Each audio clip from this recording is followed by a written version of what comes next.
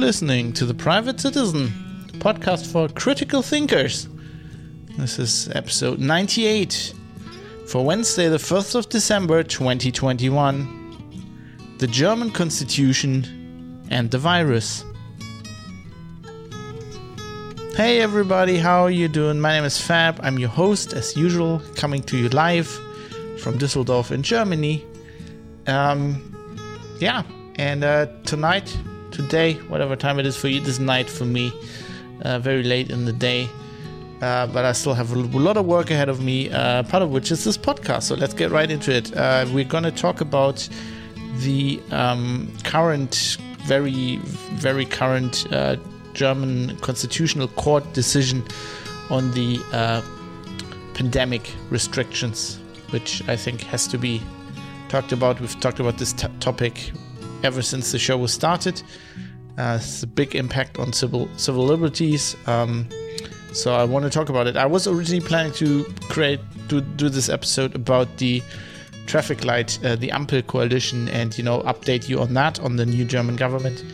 I'm planning to do that next episode. This is just something I had to that just hit me out of the blue, and I had to kind of slip it in before that, because it's just, I think, very, very important. So, warning applies. Coronavirus topic ahead. I want to mention quickly, I did this in the last episode as well, the 100th episode's coming up. 1 year anniversary. Want to talk a little bit about okay, I'm going to have a little bit of tea and calm down here.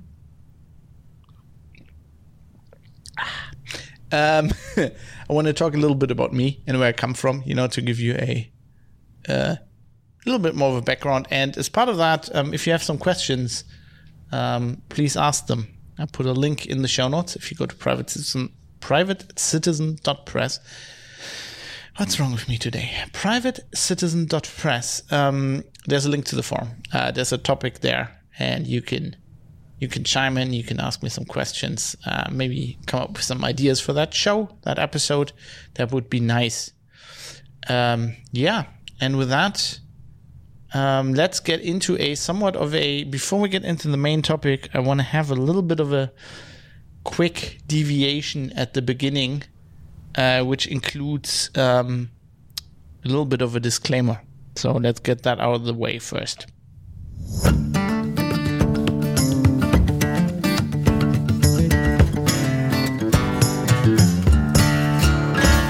And that disclaimer being that this episode might actually be a little bit depressing to you.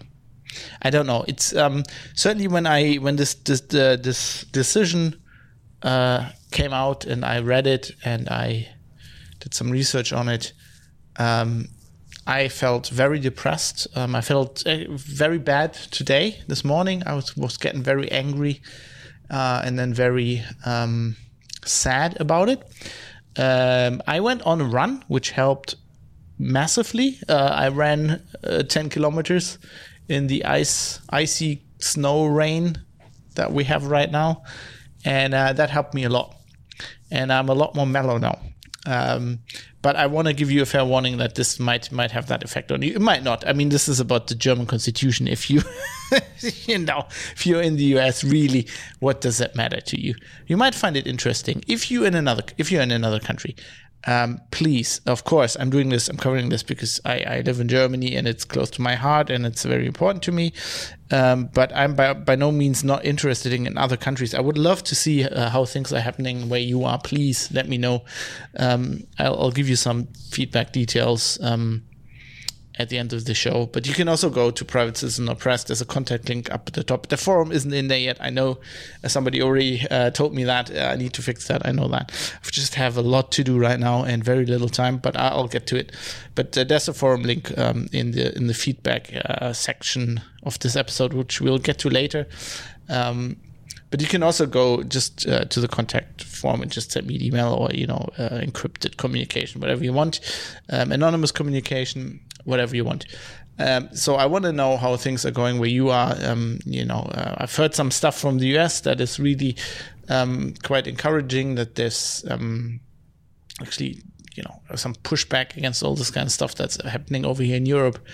And I'd be interested to know. Maybe you're probably, I was going to say China, but it's probably not better there. I don't know. Russia? Is it better in Russia? I have no idea. Please let me know. Maybe other European countries. I'm very interested in this. I would also be very happy to do an episode on, let's say you're in Portugal and you want to tell me what the situation is there, or you want me to report on it. Just give me a few pointers and I'll get to it. I just have a lot of stuff to do and a lot of episodes on my to-do list. Of course, I'm focusing on what's, close to my heart first, but that doesn't mean I'm not interested in other stuff. To explain to you why I think this might be a little bit depressing. I had these feelings, and it's not the first time I had them since, this whole pandemic situation happened and all the laws, and I've reported on this a lot on the show, and I've ranted about this a lot of on the show a lot.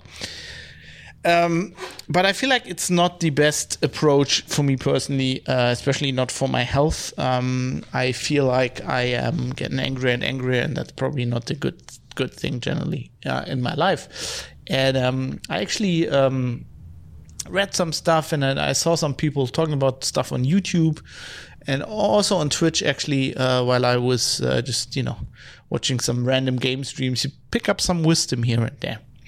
And I've heard a lot of people recently reference the ancient Greek philosophy of stoicism. And I actually combined with, a bit of inspiration by my wife, who I feel like actually practices a lot of stoicism, probably without consciously thinking about the ancient Greeks.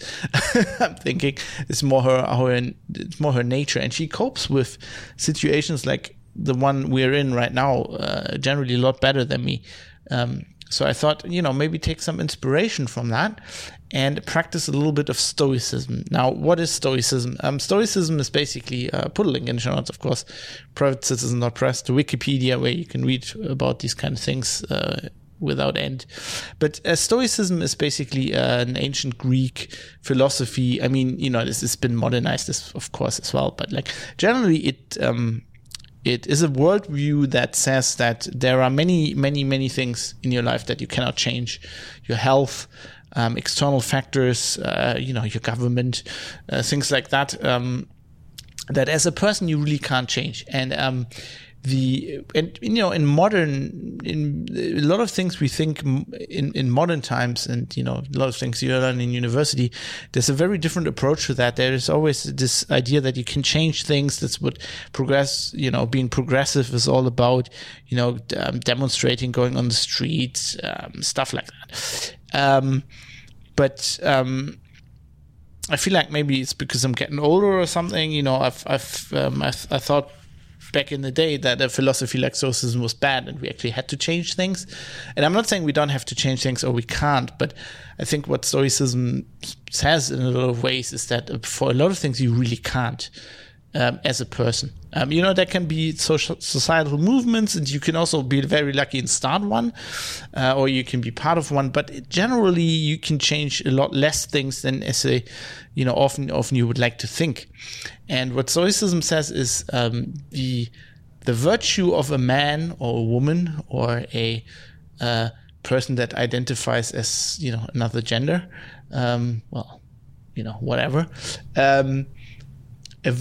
I'm going to say this is shorthand because I'm a man. I have a penis. So I'm going to say a man. That's also how the ancient Greeks, of course, spoke. The virtue of a man is determined by how, I'm going to say they now, just a piece, to be a little bit progressive, how they approach these factors that they can change, i.e., being how your ethics and your morals are not determined by what you say you do, but what you do, right? If you assume that there are many factors in the world that you can change, then your virtue is determined by how you react to those, and not so much how you talk about them, but what you actually actually do. And a lot of stoicism is, that's where if you have heard of being stoic in in common speech, it usually means, being, in the face of danger or of adversary, being calm and collected and, not bemoaning things that you can't change, stuff like that. And that's generally something I admire. And I myself want to be, I want to be more like that.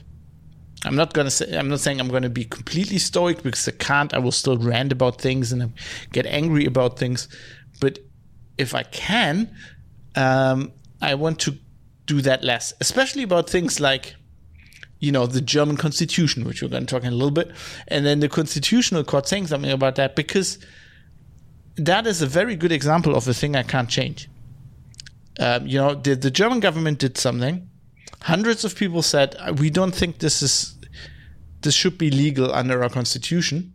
They went the only way they can go in our political system, and they appealed to the constitutional court. And now the constitutional court, which is the highest court in the land, the decision it makes a very final, that can never be overturned.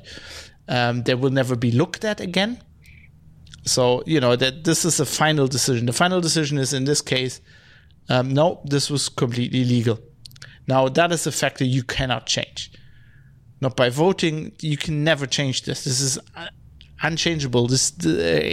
A problem like this will never be before the Constitutional Court again, and there will never be another decision, as long as, the Federal Republic of Germany in the structures that we know of today exists. So this is something you can very much only approach in two ways: with stoicism or with impotent rage. And when I was younger, I would have approached this with impotent rage.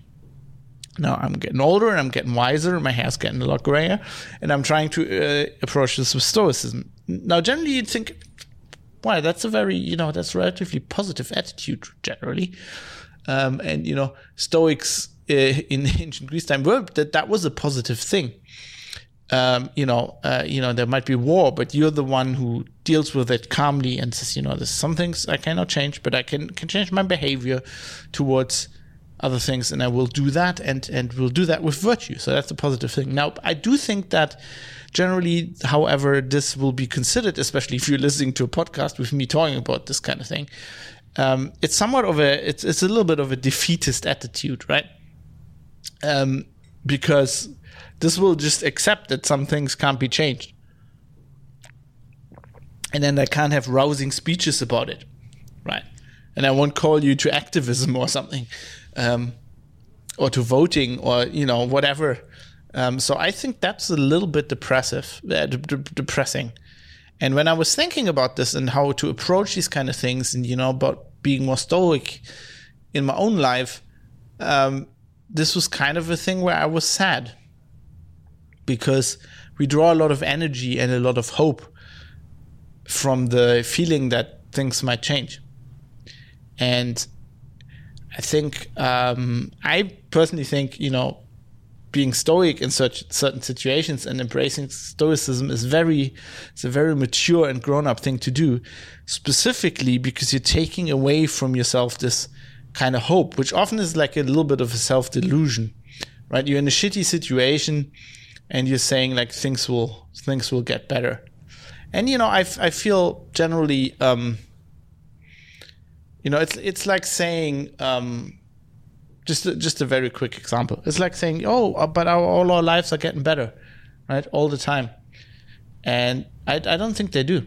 Like, I've been thinking about this a lot, and I don't think they do. If I think back at when I was growing up and my parents, I'm relatively privileged. My parents weren't poor. They weren't rich, but they weren't poor. But they were a normal household in Germany, I would say. They weren't like even upper middle class. They're just a normal middle class household, right? And two parents, a kid, and in some respects, actually, our life was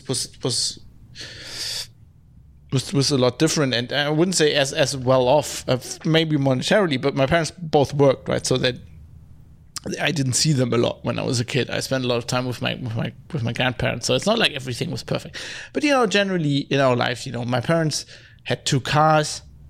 They both needed cars because had to go to work. My mother had like a 45-kilometer commute for a long time. But they both had cars, and they just bought a new car like every they replaced one of each car they replaced every like 4 to 5 years. So every 2 to 3 years, they'd be like, they'd replace this car, and then the other, they were kind of like, they wouldn't replace them at the same time, right? So they were kind of spaced out. So every 2 or 3 years, like my dad or my mom got a new car. And, and I see how much they worked and how much money they earned and stuff like that. And, the pension and that they have now. And I look at my own life, and in the last 10 years, I bought a car. My household, me and my wife, we bought a car and a motorcycle. And the motorcycle was relatively cheap, cost about 8,000 euros, and the car cost about 10 because it's a used car. Now that is way less than my parents would spend on one of their cars every 2 to 3 years. Way less. They also me and my wife probably not a good example because we don't really have jobs. We have callings, we always say, but we work a lot. I used to think my parents were workaholics because I didn't see my dad a lot, but and he had a stressful job, and he was somewhat of a workaholic because he was very passionate for his job, but essentially he worked an 8 to 5 job, maybe 8 to 6, right? And my mother worked a normal 8 to 5 job. I did some stuff on the weekends, but generally got paid well for that as well, I think. But generally 8 to 5 job, and I work a lot more, and my wife works a lot more, and we don't make as much money as my parents did. So this is a very personal. We also have different jobs, right? They're not comparable. My dad ran a company for a while, and stuff like that. But my mother was an employee at a government, not a government. It was like the public works, electricity company, but. It's not really comparable, but still, I think I see that through. It's a very personal thing, but you can see it throughout. If you open your eyes and you compare the lives, I'm just gonna say my generation, or your generation is living. I don't know what generation you're in, so it's hard to say, but compared to the generation of your parents, for example, right? How many cars people have, how much they work, how much money they're getting for their work. I see that throughout pretty much my friends and the people I know. They're generally working for less. They're working more for less. There are exceptions, of course, but.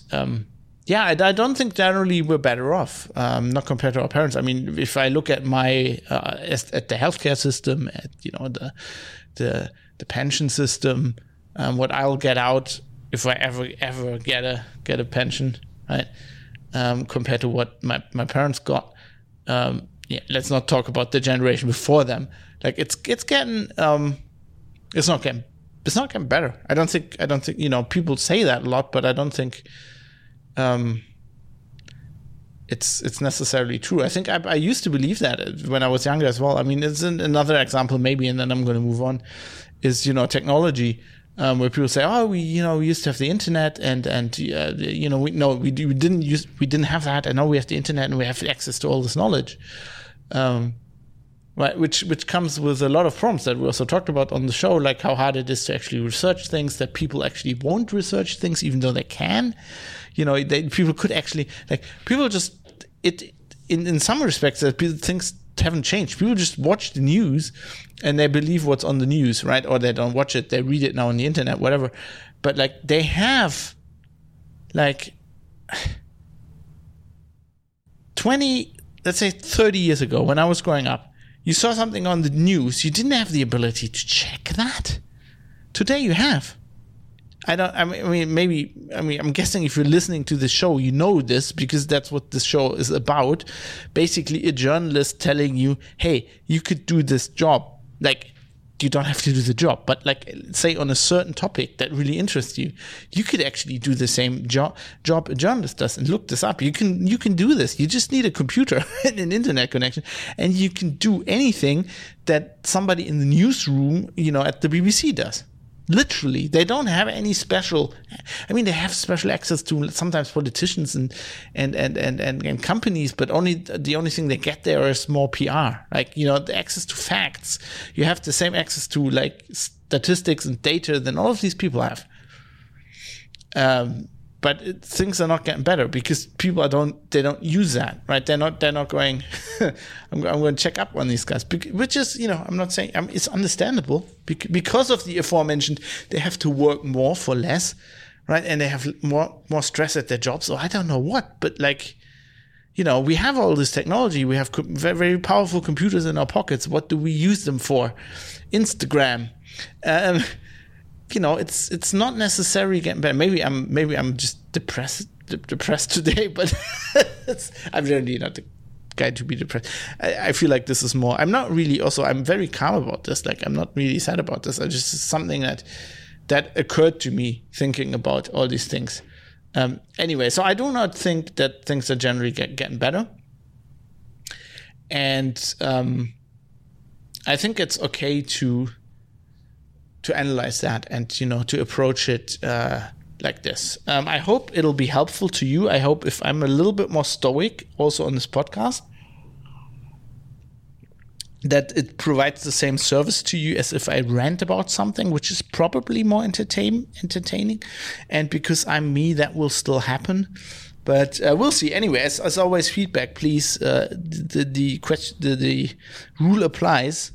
Look this all up for yourself. Please provide feedback. You know how. Anyway, now that I'm a bit more stoic, let's get into the top. Let's get into a topic to be stoic about, which is constitutional court matters.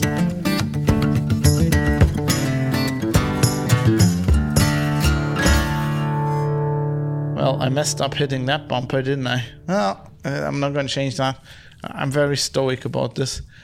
So what has happened? So the Bundesverfassungsgericht, the Constitutional Court of Germany, has decided about a lot of complaints that people had about the so-called Bundesnotbremse, which roughly translate to the federal handbrake or the federal emergency brake. Now, they call it's a law. They call it that because 4. Gesetz zum Schutz der Bevölkerung bei einer epidemischen Lage von nationaler Tragweite, or the 4th law to protect the public from an epidemic situation of national importance, is too long. So they call it Bundesnotbremse. This is like the 4th of these laws. We talked about the 3rd one, which was in 2020, in November 2020, I think. I didn't talk about the 4th one in detail because at the time I didn't want to depress people too much with talking too much about the pandemic. But basically, what was at question here were, lockdowns. Three aspects of which the 3rd one I don't care about, so I'm not going to talk about it much. But so there were, contact restrictions in public spaces. They would have loved to do that, in private spaces, but they really can't. And then, of course, the curfew, which, I talked about, when they had the curfew, depending on where you were in Germany and what the magic incident rate was, there was a curfew. We had one in Düsseldorf for a month or two, which was you couldn't go out after 10 at night, 5 in the morning. You could go out till, I think, midnight for running and walking your dog and stuff like that. But anyway, that stuff. The third factor was closing schools, which I don't have kids. I don't plan to have kids. I'm not a teacher, so it's relatively far from what I'm interested in my life. But just for completeness sake, So people said this doing all of this is clearly not. It's not compatible with the German constitution, the Grundgesetz, the GG, as we like to call it, GG. And I would have said yes. My understanding. I mean, I'm very much a layperson. I'm not a lawyer. I did about 3 semesters of constitutional law in history in university, and then I did like a semester maybe in politics. But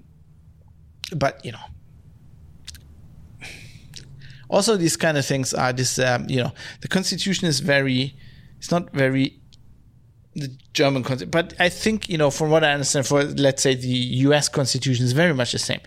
It's a relatively broadly worded law that is all about how you interpret it. So in the German one, the constitution is like a very small book, and then if you get the commentated version, it's like 5 times as big or 10 times as big, because the commentary is the important part. That is how like constitutional lawyers interpret and how the constitutional court has interpreted certain things in the past, and that makes up kind of a part of the law. It's like a body of understanding of the law, right? That's very important. And decisions like this one that we had like yesterday or whatever, they go in there.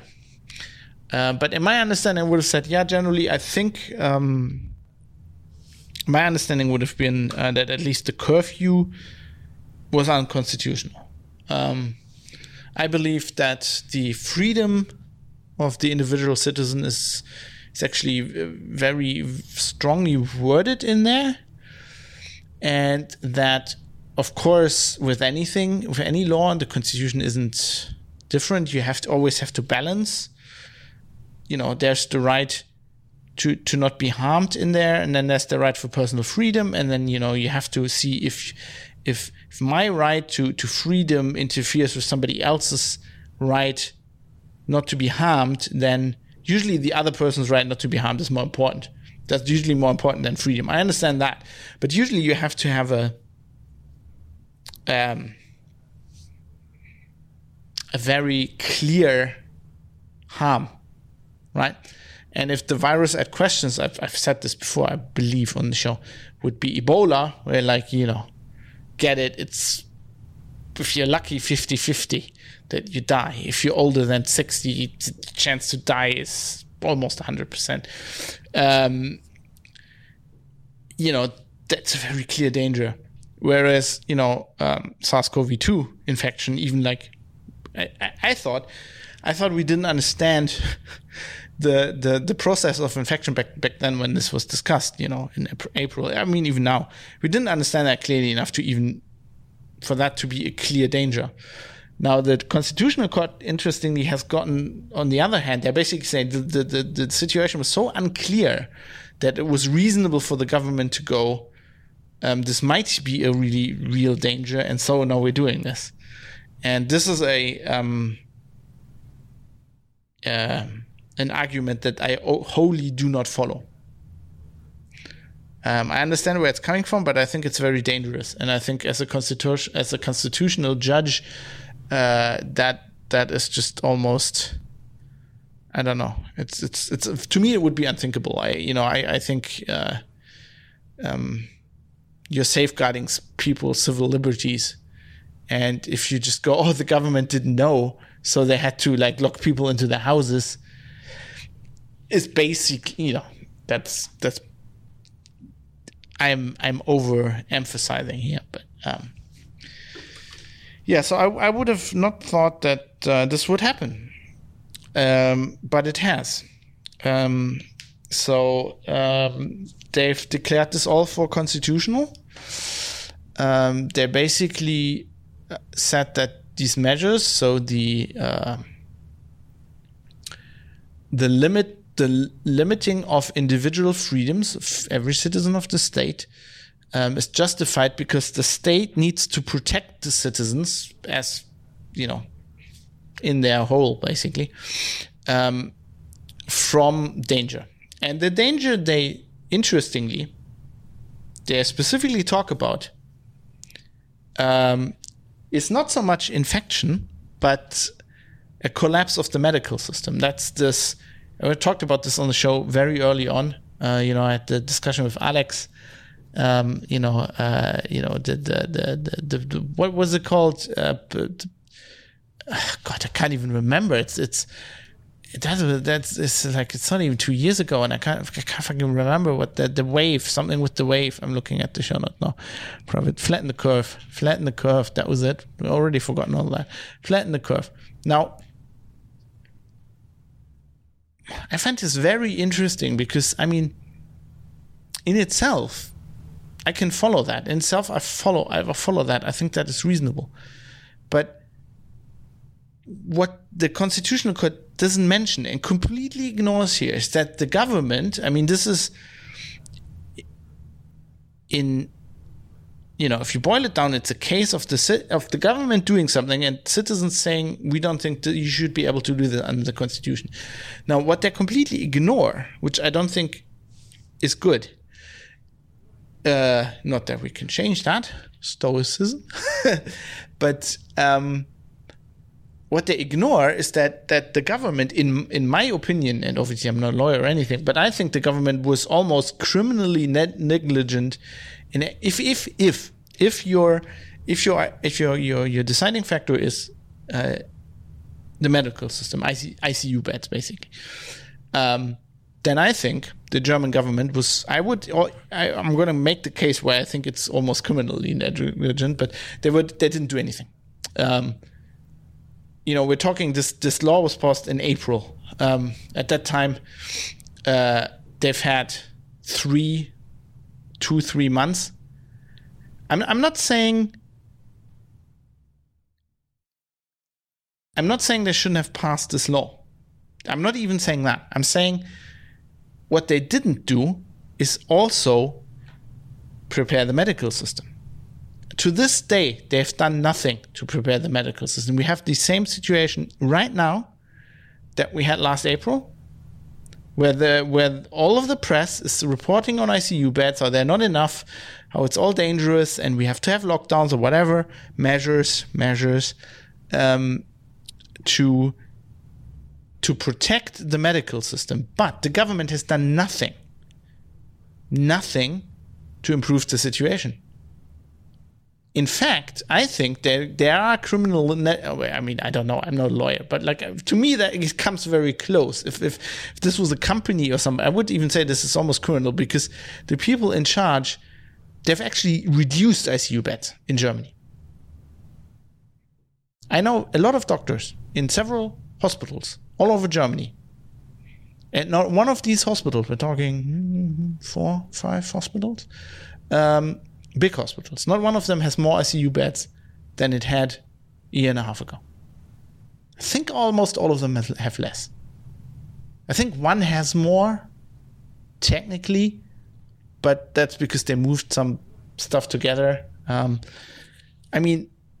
government has been absolutely negligent in doing anything here, right? They've not come up. The problem is not the beds or the machines. The problem is you need nurses. You need specially trained nurses, and they haven't come up with any plan to get more of them.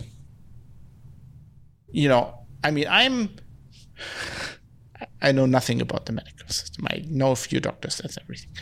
But I would have a few ideas. You could pay them better.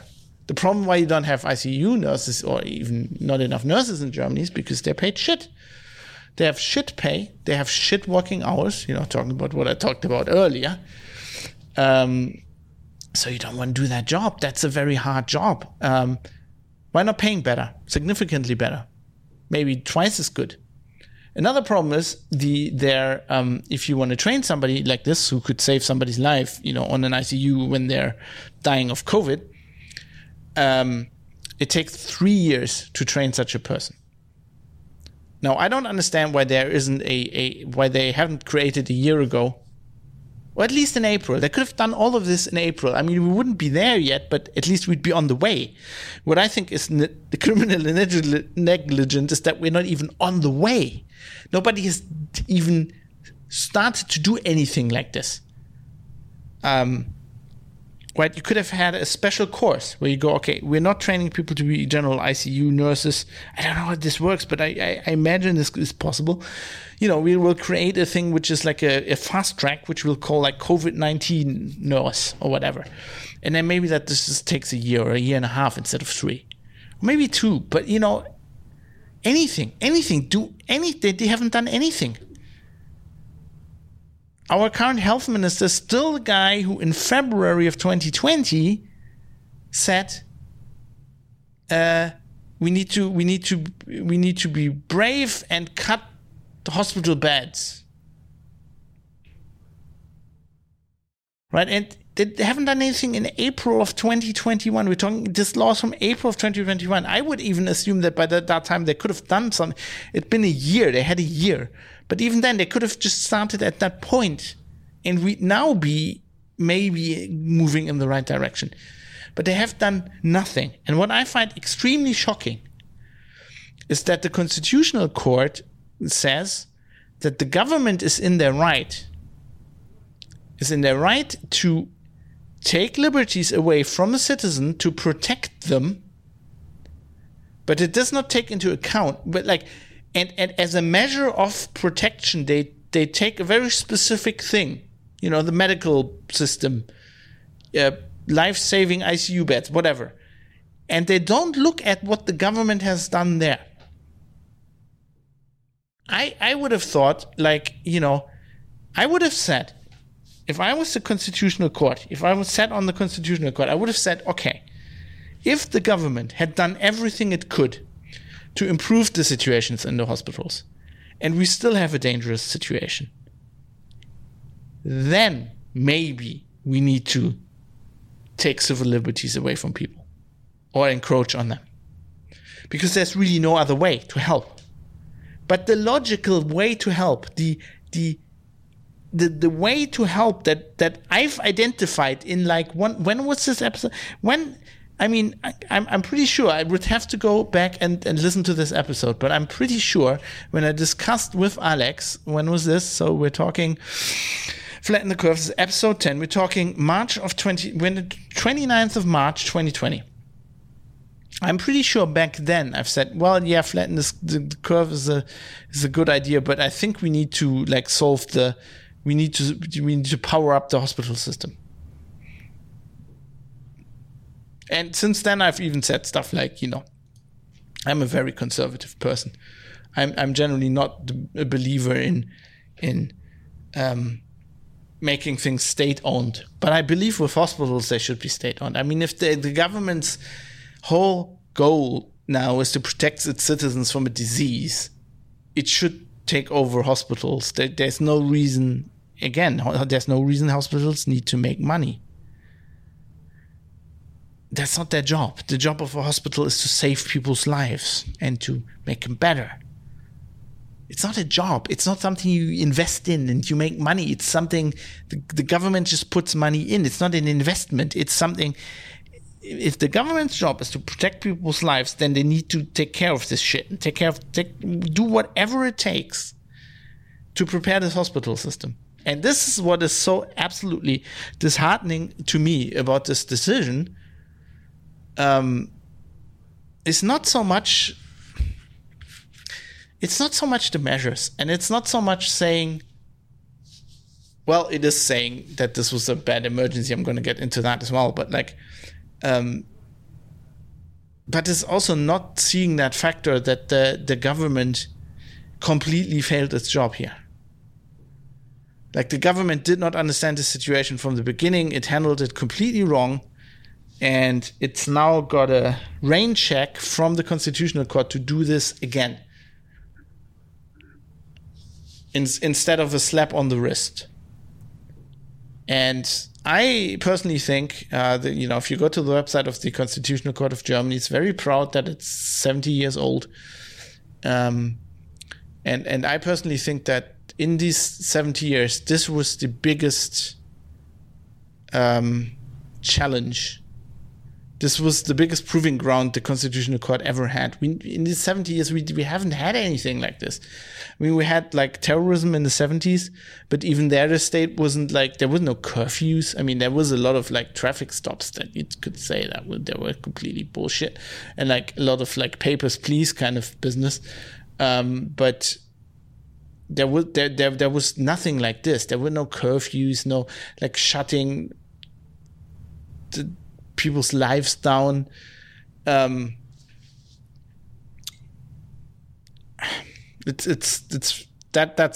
most disheartening to me. And I also think that like one of the problems is that they're basically saying this is okay because this was the way they term this was an extreme emergency situation. And the issue I have with that, I mean, it's not a question that this is a extremely bad situation. But I still think, and I've talked about this a lot, that like the public perception of what is going on is off with reality, and thus I think the perception of the judges on this court, because they're normal people as well, they're just reading the press, and I mean the press has been as I've said from the beginning, has been horrible in reporting this from the very beginning, and it's when they're talking about the waves, it's just not so much of virus waves, it's more about like waves of the press like stirring up into everybody up into a panic with I went for this research today, I went to look at the website of the Tagesschau, which is the German the biggest primetime news television show, and then Spiegel and some others. But like you look at those two websites, and they're full of fear. They're back on Linux Outlaws days, we would call this fear, uncertainty, and doubt. FUD, the shit Microsoft pulled to get people to be afraid of Linux propaganda. But FUD, fear, uncertainty, and doubt. They're doing exactly that right now about this Omicron variant, where they're like making people afraid, right? And then I went, for the first time in like 5 months or whatever, I was like, okay, what's the WHO say about this? Go to the WHO website, they say, okay, we currently don't know that it's more contagious. We don't know that it causes more bad health, bad illnesses or deaths. In fact, that looks the other way around. It looks like it's milder. It does look a little bit like it's more contagious, but we can't really prove that. It does look a little bit like it's milder. And we think the vaccines are not affected and they will work. And if you read that, like where like that's the science, as they like to say, right? That's the science. So the science would not make you afraid. Unless, you're like, it could be. And that's basically what the press is going on about. Wow, we don't know. So it means it could be. And then at the end, they're like, but really, we don't really know as much about this. We really don't know. But it could be more dangerous. So we need to force vaccinate everybody. This is just like, and it's just like that. It's like people not understanding that, a case, i.e. somebody being positive, has nothing to do with them becoming sick. And that somebody becoming sick is not the same as getting COVID and ending up in an ICU bed. And I very much believe that the judges on the Constitutional Court don't understand this either. I mean, they're not biologists. Probably, I'm pretty sure they're all lawyers. They just read the newspapers as well. And the newspapers have just been wrong about this for a year and a half, like completely. And that's generally the problem. I mean, I think that's what's going on. So that's very disheartening. Now, tomorrow, we had the minister presidents of the German federal states, i.e. the heads of the German federal states, get together came together yesterday or today, but tomorrow they're gonna. I mean, they already decided pretty much what they're gonna do. It is expected that tomorrow they're gonna decide on the following things. Also, clearly empowered by this federal constitutional court decision. They're going to decide that vaccinations are, you'd have to refresh them every 6 months, which I don't understand how, right? I don't. Like, if you have a good study, if you have a link to the just unchartable depths that is PubMed right now, and you can point me to a good study that has hard data on the vaccines actually not being effective past 6 months, I would love to. Please contact me. I'm going to talk about this on the show. I want to know about this. As far as my understanding, where the 6 months comes from is from the when your titer goes away, when the antibodies go away in your blood. Now, from basic immunology, can't talk. Need more tea. I think does tea help with it? Maybe the pause in drinking just helps, reset your brain. And you can think about the word you want to pronounce. From basic immunology that I've learned in high school, there is more to the immune response. And there's certainly many ways that you are still immune against the disease, whether you got it naturally or you got vaccinated after the antibodies in your blood go away, because your body remembers those antibodies and can make new ones, or they can. I think they remember do they remember the antigens? They have cells that remember this shit, and then they can make new ones, which isn't as fast as a response as if you have the antibodies in your blood naturally, but it still very much works. But I don't know. Maybe we've learned more about immunology. I just whenever they write about something like this in the Spiegel, it's not like they're going, here, this is how it works, and this is why we now know this. No, they just talk around it, which makes me, that's a journalist way of, I really have no clue what I'm doing here. I don't know any about this. I'm just gonna repeat what the experts say. So I would like to know. I don't think that, but okay, I will have to get a booster. If I won't do anything by February, so be it. Okay. A thing that they also decided, there's going to be lockdowns and contact restrictions for unvaccinated people. What I think about that, I've told you in previous episodes when I talked about how, the cult of the vaccine and victim blaming and all that kind of thing. There will be widespread adoption of 2G, i.e. vaccinated or recovered, almost everywhere in public. If I'm vaccinated, so I don't really care. I find it incredibly jarring as a German. Apparently, I'm the only German, which I find weird. But every time I go anywhere, I specifically have this yellow booklet. I don't use an app because I don't want to make it easy for me. I want to have to pull out this booklet. And I think that's why, because I'm the only one with this booklet, right? So whenever I go to a restaurant anywhere, I have to I'll pull out this booklet. And it's very much like, your papers, please. It's very much like this, the Hogan's Heroes. Yeah, we have a Sperre here, and you have to check your papers, and you have to pull your papers out. Yeah, I find it incredibly jarring, but apparently that's just me. And then now comes the thing that, they want to have a vaccination requirement for people working in medical professions or old folks' homes and stuff like that, which I can I mean, I think, that wouldn't be unconstitutional because you're not forced to work in that kind of job. And we've done this before with measles now, for example, although that is also like from last year. So that's also new. It's also the new Infektionsschutzgesetz. They brought that in, and they started with measles. But yes, okay. I don't understand this this is another thing I don't understand from a practical purpose because, I know lots of people work in hospitals and they're all vaccinated. They work in hospitals.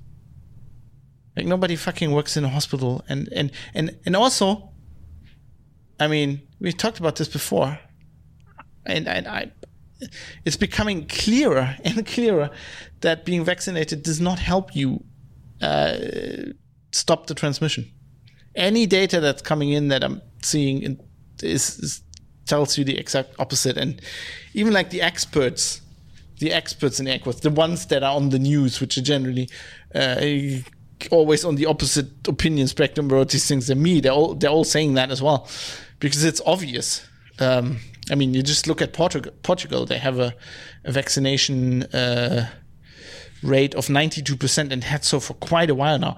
And their curve is going up like everybody else's. I mean, what the vaccination does is you will get sick, but you won't get COVID, right?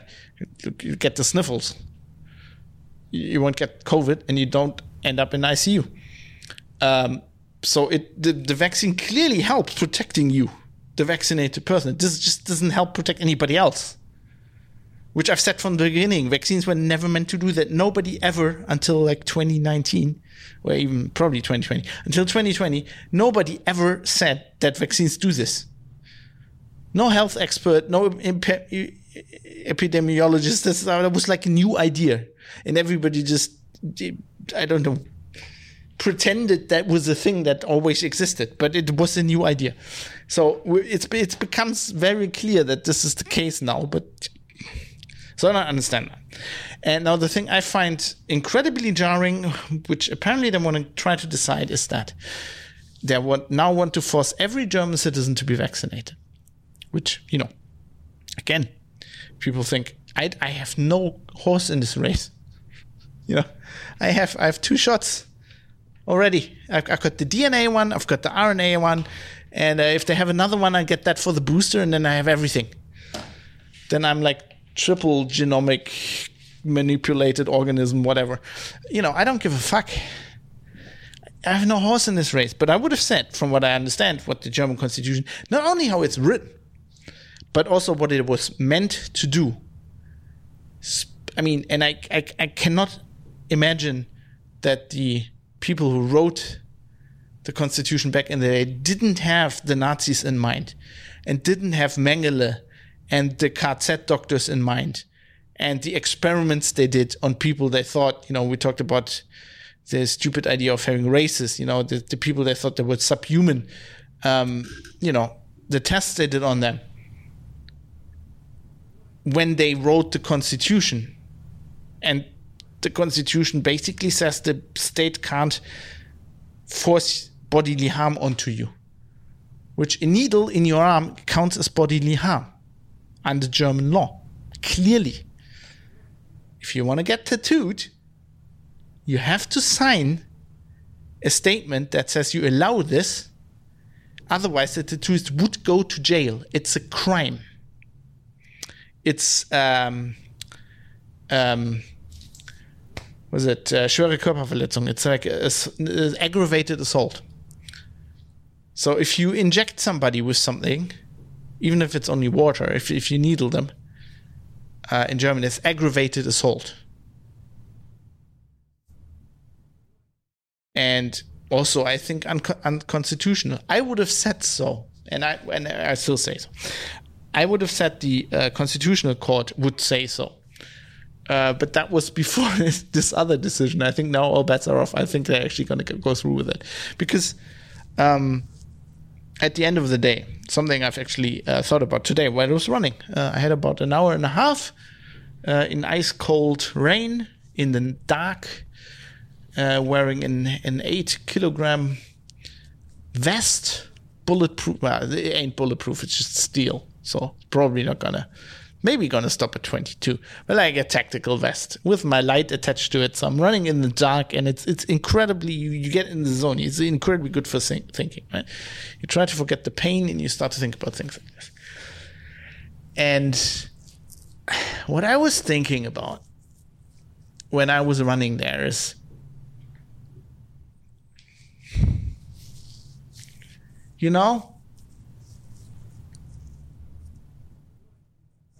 first of all, I don't understand why they're doing this. Because especially now, it's become very clear that if you do not vaccinate yourself, the only person you're endangering is yourself.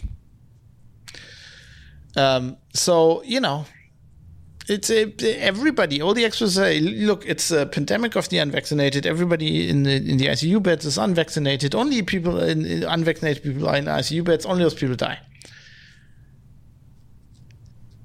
Generally, okay, there are exceptions that prove the rule, but so if that's true, that is the science, in air quotes. How can the state say we need to vaccinate you to, the only constitutional argument would be if the danger is very high to the other, if you're endangering the other people, we can force you to be vaccinated to protect those other people. There is no constitutional argument for the state saying we kind of need to protect you from yourself. Because they can't do that in any other situation. If you come to a hospital and you're bleeding, but you're clear of mind, right? But there's blood coming out of you, and they're like, "Fab, no problem. We're gonna give you some morphine, and then we're gonna stitch you up. You're gonna live." Everybody who's had like a accident like this lives. And I say, no, I don't want that. I don't want you to put me on any machines. I don't want any morphine, and I don't want you to take a needle to my skin and sew me closed. Then they can't. If I'm clear of mind, they're gonna have to let me die. Otherwise, it'd actually be a crime if you do anything to somebody, if you do operations to somebody, there has to be very clearly legally defined stuff that the patient has to sign, or somebody, if they're not, within their faculties. Although it's very hard. You actually need to, most of the time, you need to actually specify somebody who can decide that for you. I mean, there are situations where the doctor can just, there's nobody there, you're unconscious, they could just kind of decide. But if you're conscious and you say, I don't want this operation, they can't do anything. Right? So there is clearly no legal basis for them to do this to protect yourself. Because you can just, it's illegal for a doctor to, kill you if you want to, but you won't die, assisted death, like Pratchett was fighting for. They can't do that. But if you go if they go Fab, you've got cancer, but it's very easily treatable. It hasn't metastasized, and it's not only in your left little toe.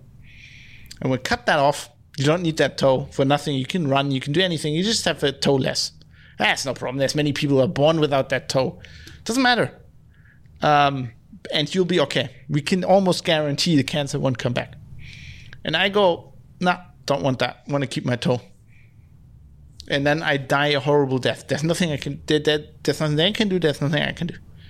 That is totally within my right as a citizen to decide that. So if I want to fucking die of COVID because I don't want to get a syringe in my arm, I don't understand how that's different. No, the argument is, of course, that they're protecting other people, that they need to do that to protect other people. But as far as I can tell, the evidence isn't there. There's no evidence there. And also, even if the evidence was there, I would say this law is there so that the state can't do that. There is reasons why these laws exist. And sometimes that has downsides. Now, the other thing that occurred to me when I was running was, see, it doesn't matter what the law says. It really doesn't. You can have the best laws. Basically, laws by itself don't do anything. Laws are just words on paper, right? A law is interpreted by people. And it's interpreted by the Constitutional Court or other courts, by lawyers, but also by society. And because certain things, especially the Constitution, are worded very strongly, not very strongly, but they're worded strongly, but they're worded very broadly, right? I think the article that concerns this bodily harm things says nobody shall be harmed against their will, which is generally taken to mean, you can't be injected with anything if you don't want to. But society could go and say, well, that's no harm. Getting a vaccine is no harm. And it doesn't matter what the people who wrote this law intended, and I'm pretty sure they intended that nobody in Germany ever should have a medical procedure done against them, to them against their will, no matter what it is. And no matter who many other people can be saved. Because, I hate to bring this up, but this is the history of Germany. That's what the Nazis did. They said, we're doing these tests, or they said we're killing these people who are like, I don't know, who have a certain disease, who are handicapped or whatever. We're killing them to clean to clean the gene pool or whatever, and that is bullshit. But of course it's bullshit. But back then that was the argument, and it was also reported like that, in the press, and I think lots of people believe that. And that's why you have laws like that, because it might actually at the time be look like the right thing to do, right? These laws are there, and it's in Germany's case specifically, our constitution and our whole legal system, everything, the government, the checks and balances, they're built so that something like the Third Reich coming, the Nazis coming to power in the Weimar Republic cannot happen again. And you don't even have to study history. You learn this in school. If you pay a little bit of attention, you understand that this is not a case where the people saw it coming. Back then, the majority of the people, or at least the zeitgeist, right, the society as a whole, through the press and everywhere else, to manipulation, but they generally thought this was a good idea. Getting the Nazis in power was a good idea. They were elected because people thought it was a good idea. When they realized that what they had just done and what happened, it was too late. And that is the problem. When you're sitting there and you're reflecting on what is happening in society right now, and laws and legal decisions and around this kind of thing, around your state, you have to guard against things that seem like actually a good idea at the time. Those are the dangerous ones, right? The dangerous thing today is not the neo-Nazis that have the swastikas, because we know them. We know those symbols. We know what they want. We know the way they want to come to power because we've seen it before. Those guys will not get to power. We have people guarding against that. Everybody, basically, because we have school and we teach people how those people came to power. The danger will come from a part of society that to us in our contemporary conscience looks like it's a good idea, right? I don't know what it will be. Probably, I don't know, climate change or whatever. It will be something where you think what these guys want. They're gonna be people that say, to protect the world, we need more power. And you could think, that could be antivirus. That could people. Antivirus sounds like Kaspersky.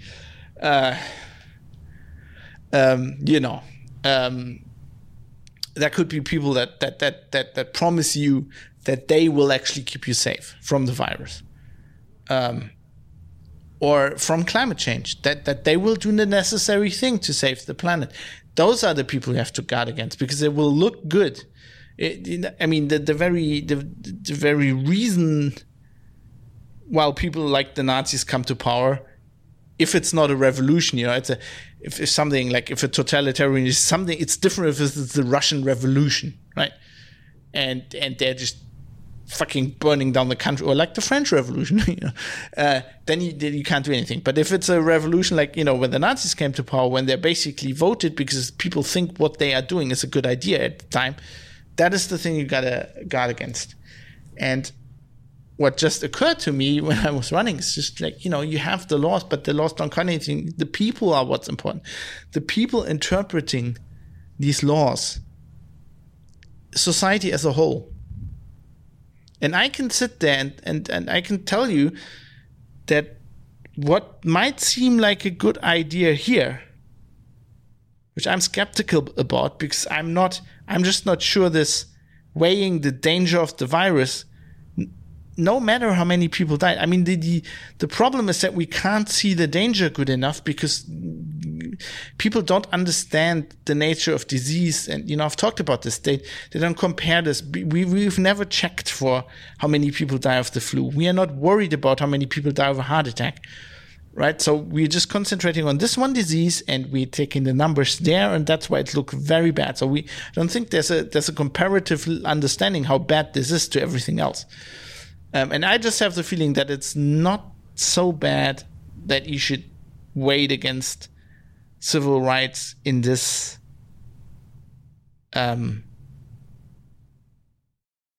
this much.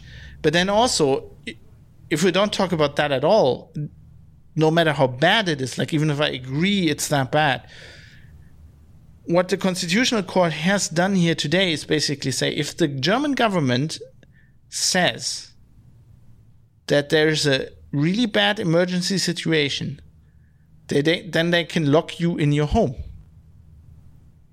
and do other things. And the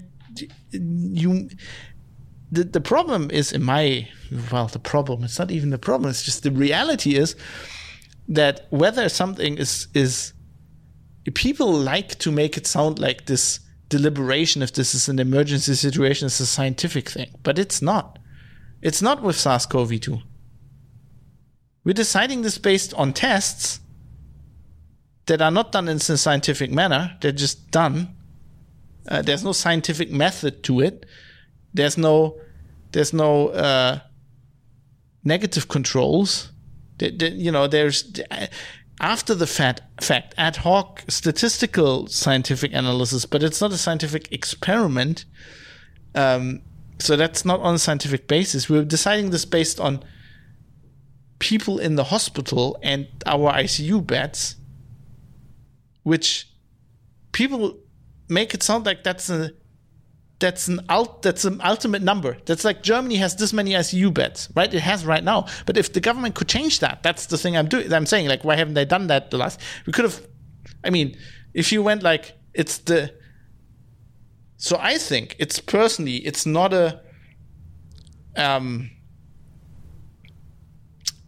it's not unrealistic to say if we as a nation of 83 million people decide that this is our goal, right? We could have just doubled ICU bed capacity. I would be rather for forcing people to become nurses. It'd be hard. Like, who do you decide? It's but like more that than forcing people to vaccinate, which doesn't help with the general situation somewhat. And to be really cold-hearted about this, because if it's true that only the unvaccinated people pretty much are the ones dying, you could say, and I discussed this with my wife, and she said that's really cold-hearted, but let's be utilitarian here for a moment. the good of the many outweigh the good of the few or the one.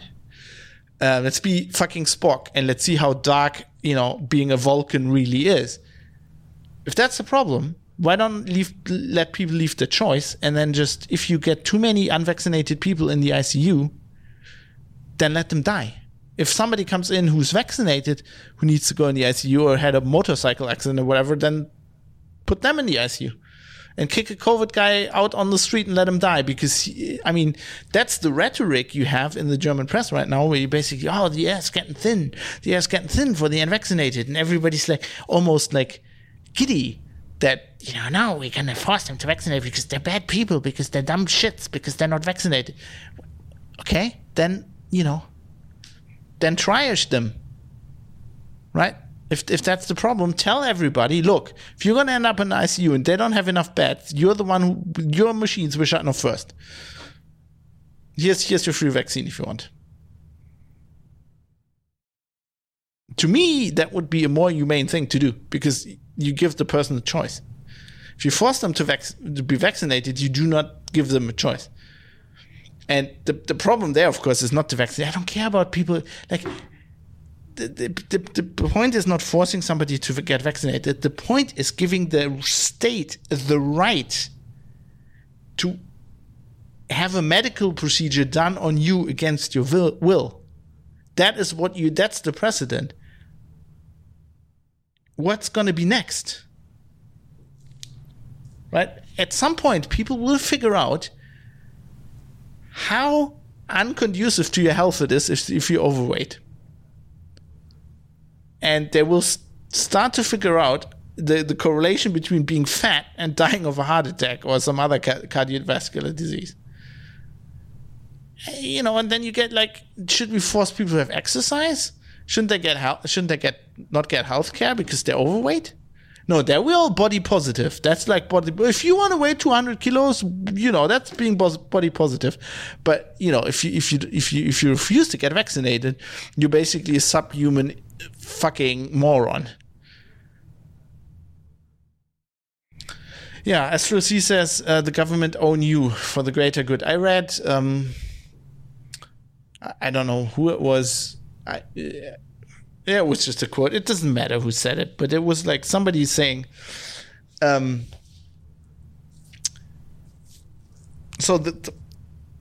didn't say this earlier, but basically, why is the government taking my civil liberties away instead of, shoring up ICU bed capacity? It's very easy, because it's easier for them to do. It's cheaper, it's easier. It's easier to take people's civil liberties away, which, you can just pass the law. The worst thing that will happen is the Constitutional Court goes and collects it a few months later. No harm done. And if you're lucky, like here, they won't even do that. And you're scot-free. If you actually have to do work to get people trained, to pay them more. You'd have to get the money from somewhere. That's things you can fuck up if you can't organize. That's hard for them to do. A lot of politicians are overweight, so I guess we are safe in that respect, says Terrestrial. Yeah, the problem is they don't, it doesn't kill you quick enough. It's not like you're overweight and then you're dead. And then they get to the fucking ICU and they get a triple bypass, right? If we went and said, it's your own damn fault, you didn't exercise, you're not getting the bypass. We're just letting you die. No, I don't want to see this is dumb, because this makes me sound like I got anything against people overweight, which I really don't, because I am pro personal choice, right? That's why I say I don't want to force people to be vaccinated. I don't want to, I think people should live their lives however they want, especially if they don't endanger anybody else. And we have the science TM now that they're not endangering anybody when they're not vaccinated. Only person they're endangering is themselves. Like if they're drinking, like me, or they're smoking, or they're drinking and smoking, and they're not exercising, they're endangering themselves very much. If they ride a motorcycle, if they want to climb Mount fucking Everest, let them climb Mount fucking Everest. Okay, people do skydiving. There's a German politician who died doing skydiving because his fucking parachute didn't open and he just splattered. Right? He was a liberal as well. He was he had the liberty to do that. And I think people should. I think people should. I think people should go back to Terry Pratchett. I think if people are really sick and they decide they don't want to live anymore, I want to give them, why don't we do that? What's the problem? People should be freer, not less free. And to get back to what Astro says, that's the difference we're getting here. When you study politics and you study this whole system, and you are taught that the government works for the citizens. But that is exactly why I always said, the government is not your mother. It's not the government's job to make you live healthy or make you behave morally, because the government works for you. They're not your parents. They're your employees, basically. We employ them. Literally, we pay them money. I had an argument with an editor-in-chief once because I said, it was actually, was it this year? I think it was some point this year where they said, I said, they're like, you're too harsh with the politicians. And I'm like, no, I pay their salary. He's like, you don't pay their salary. I'm like, I well do. I study politics, and I quoted them the fucking, it's actually it's actually a constitutional article where it is no, really, we pay them, from tax money. That was that argument. But, I did that's what we do. And if the government goes, no, we are the ones who deciding what's good for you, and we can inject you if we want to, then it's starting to be the other way around. It's starting to be me belong to the government. And I don't want that. The government forcing me to have an injection is something that sounds like I'm living in a fascist state. It doesn't sound like I live in a democracy, to be honest. And I don't understand how people can think that. Well, I do understand, because they're afraid. I mean, the whole problem here, this whole thing is that, as I said, you can have laws can be as good as they are. They're interpreted by people, and I'm not even blaming people. They're just afraid. I can't even blame the politicians in this. Really, I was thinking about this the other week as well. I was talking to somebody. I was in a restaurant. We were talking about this kind of thing, and I said I can't even blame the politicians. I said, out of reflexes, fucking politicians. And I was like, no, actually, I can't blame them, because I'm blaming the journalists, because the politicians don't know and they just read the paper. And so if there's bullshit in the paper, how would they know? They don't know. I mean, they have experts, but, generally they pick their yeah, okay, sometimes they pick the wrong experts as well. It's like you have an epidemic, and it's the German government. You have it's still the same fucking experts. Still fucking Drosten. They're still asking him. You have an epidemic on your hand. Who do you ask? A virologist or an epidemiologist? They ask the virologist. Yeah, he knows how the fucking spike protein works, but he doesn't know how it spreads. It's not his job. Right? If you have a horse and the horse is sick, who do you ask? Veterinarian or a dentist? Well, okay, the horse could have teeth trouble. A veterinarian or a cardiologist? Horse could have heart. Maybe that's not a good example. But you know what I mean. You have toothache. Who do you ask? A dentist or a cardiologist? I mean, I respect cardiologists, but they're not going to help you with the toothache. Right? It's the wrong guy to ask. It's just simple as that. Yeah.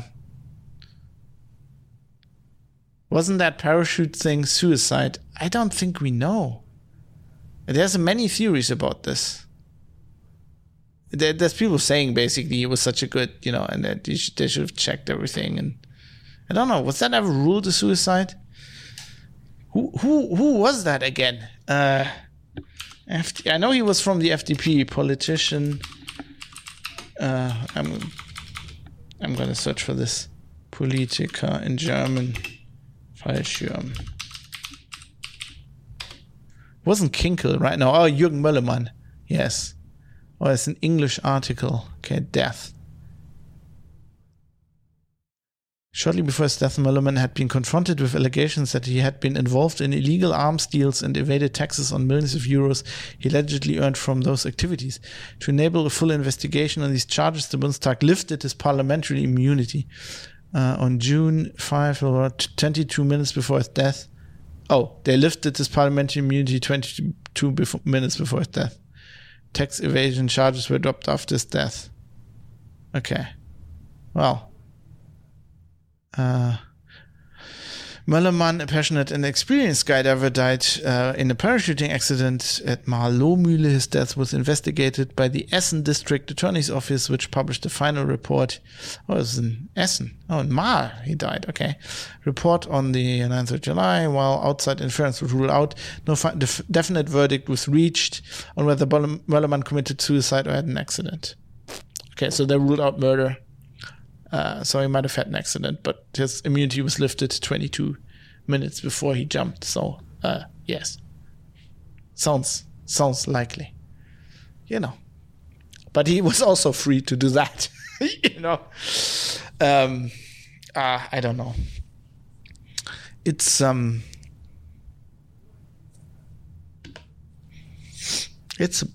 bit of a pickle.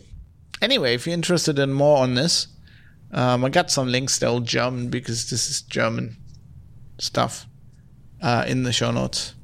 Aside from the Stoicism link, maybe that'll be interesting. Privatecitizen.press. I hope I haven't depressed you too much for this, but it's like, I must say, to wind it up, I've basically lost a lot of faith in my political system, because I would have expected our constitution to prevent a lot of these things, and it hasn't. And what I understand is that not that all the stuff I learned in university and all the thinking I'd done up to this point are invalidated, because I had thought, I think, too much, and I think this is probably a problem of our university education, where you get taught a lot of if you study politics and history, you get taught a lot about the mechanisms and the systems, right? So how the constitution works, how the courts work, how, your elections work, how your parliament works, checks and balances, balance of power, all of this.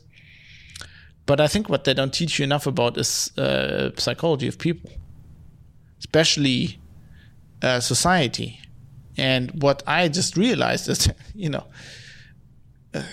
if the majority of society believes something for whatever reason, then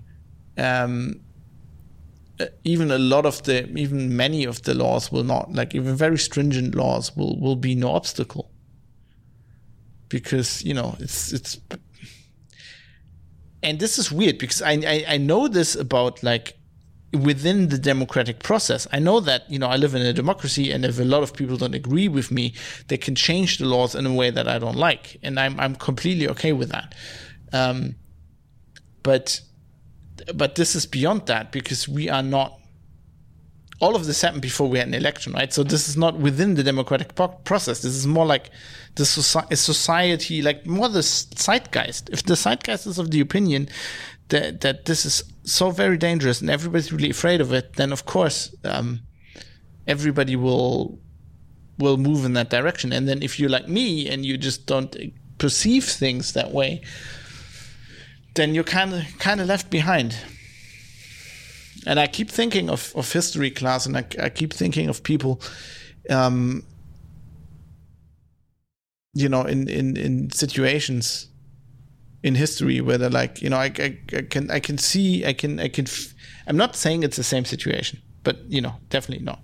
But I have never understood the mass movement in the in the Weimar Republic really, and how that worked, and why people didn't rebel against this. And I think it's just like, if that's the zeitgeist and you're just sitting there like me, like an old crotchety guy, not that I'm that old, but you're a crotchety guy, and then you just see things differently. What do? You can't do anything.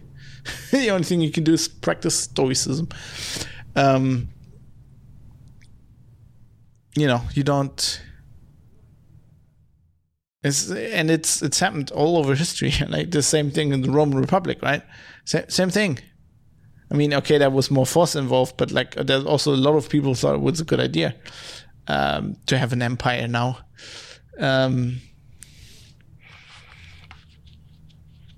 Yeah, I think that's maybe what it means to get wiser or something. I'm not saying I'm right, but I'm just like, it feels like I just understood something about our reality and about people and about all the systems we lived in that I've never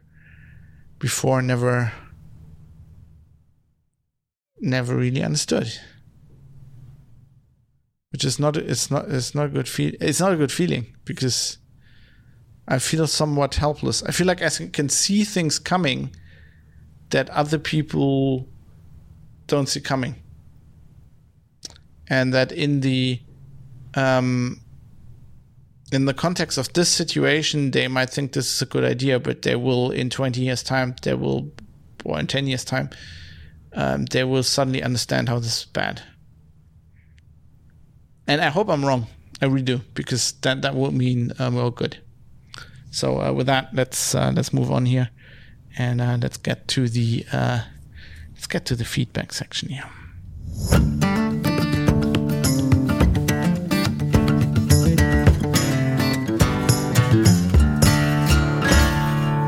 Which I'm going to make short. I just want to give a hint to a forum topic that I found very interesting. So I think we had a good discussion in the forum on the Rittenhouse trial in the US, which I haven't really followed, and that's why it didn't occur on the show, because I know it happened. I was vaguely interested in it, but I just didn't have time, also in NaNoWriMo and things. This didn't happen. But I thought this discussion was very interesting, with some very widely disparate viewpoints on it. And in lieu of having done an episode on it, maybe it's a place to go and read up on it. And that's already the feedback section for now. I will only say, please send me feedback on this episode. If you see this completely different, if you think I'm completely wrong and this is a good thing for society, or if you think that we should fight it, and we can, and here's how, please, I would love to hear that. And if you're in another country and you see, well, look, for example, the US Constitution is holding up a lot better in this situation because, or maybe the French Constitution, because here it's going this way, or maybe this is another solution to fight it, then that is, please let me know. Please, privatecitizen.press, let me know. Go there, write me an email, go on the forums, whatever. But please get in contact, because I'm talking into a void here sometimes. And I'd like to get some other viewpoints on here, and that would be helpful. So you do me a big favor, and you're a producer of the show very much if you do that. That's why it's called producer feedback. So please, if you can contribute anything, think about it.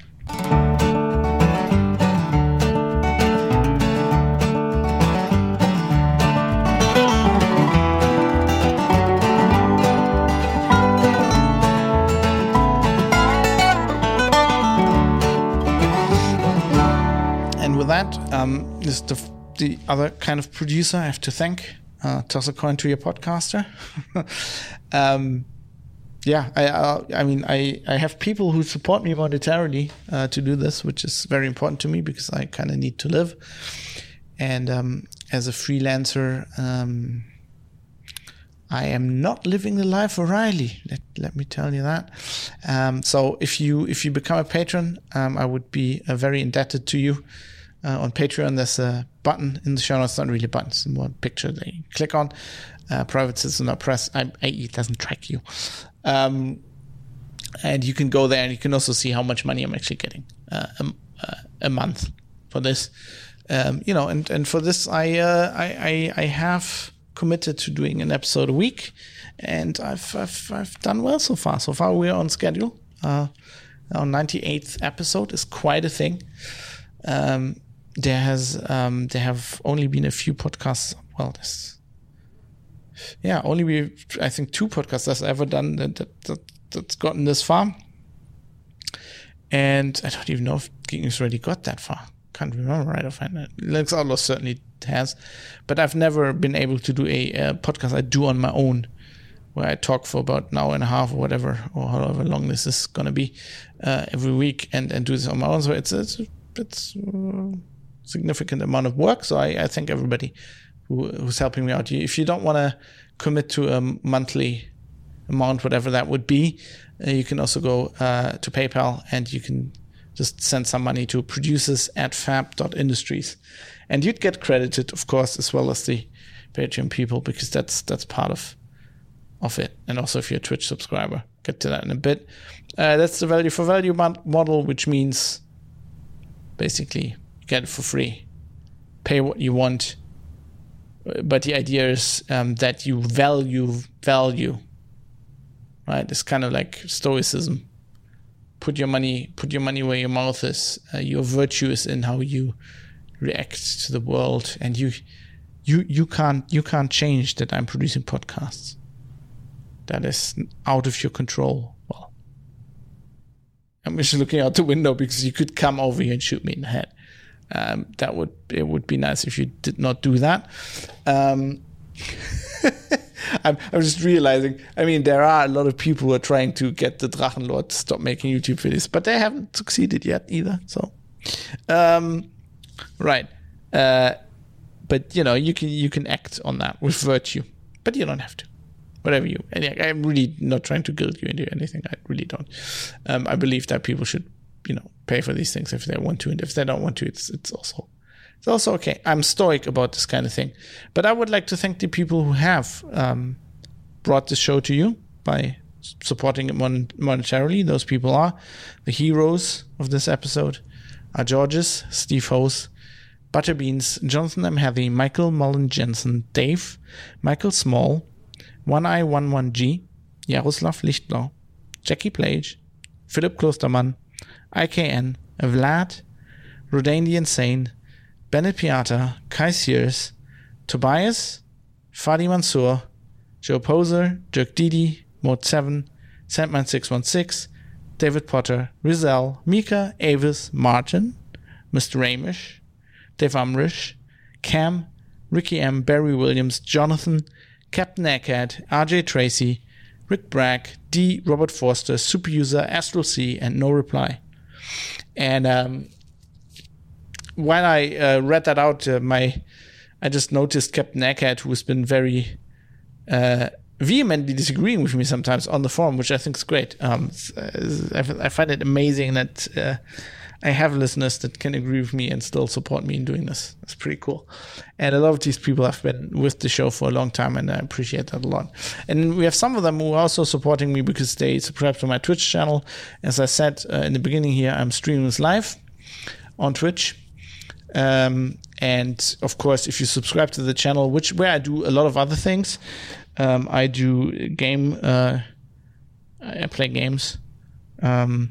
I wrote live during NaNoWriMo. I did a few streams where I wrote my novel on stream. I'm just looking around. Somewhere here is a box full of bricks. They're kind of like Lego bricks, but they're not. And I will build, it's like a little medieval watermill. I will build that on stream at some point. I just need to get the time to do that. So so if you can also support that. But the people who are my Twitch subscribers, we're doing that. Some of them, of course, with Amazon Prime. If you have Amazon Prime, you can do this for free. You have to renew it every month, but it's basically no cost to you because you already have Prime and it supports me.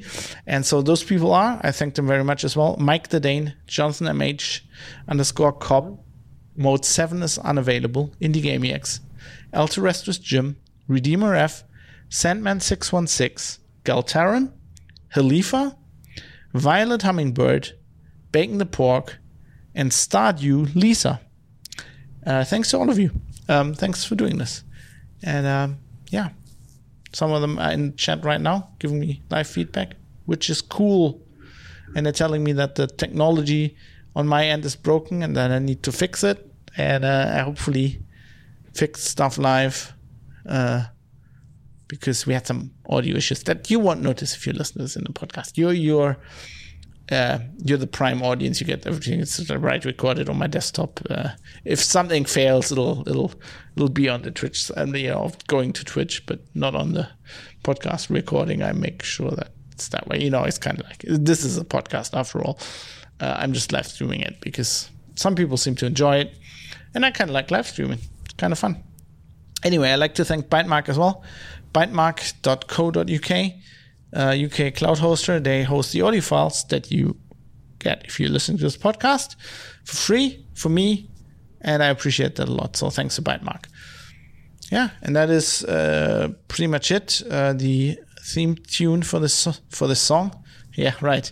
The theme tune for the song for the podcast is called Acoustic Roots by Raoul Kabazali, and I'm gonna play us out now with some music that I think kind of fits my my general demeanor during this episode, which is called A Sky Sparkling by Johannes Bernloff. And until then, confront the world with virtue, and if that doesn't work, aim to misbehave.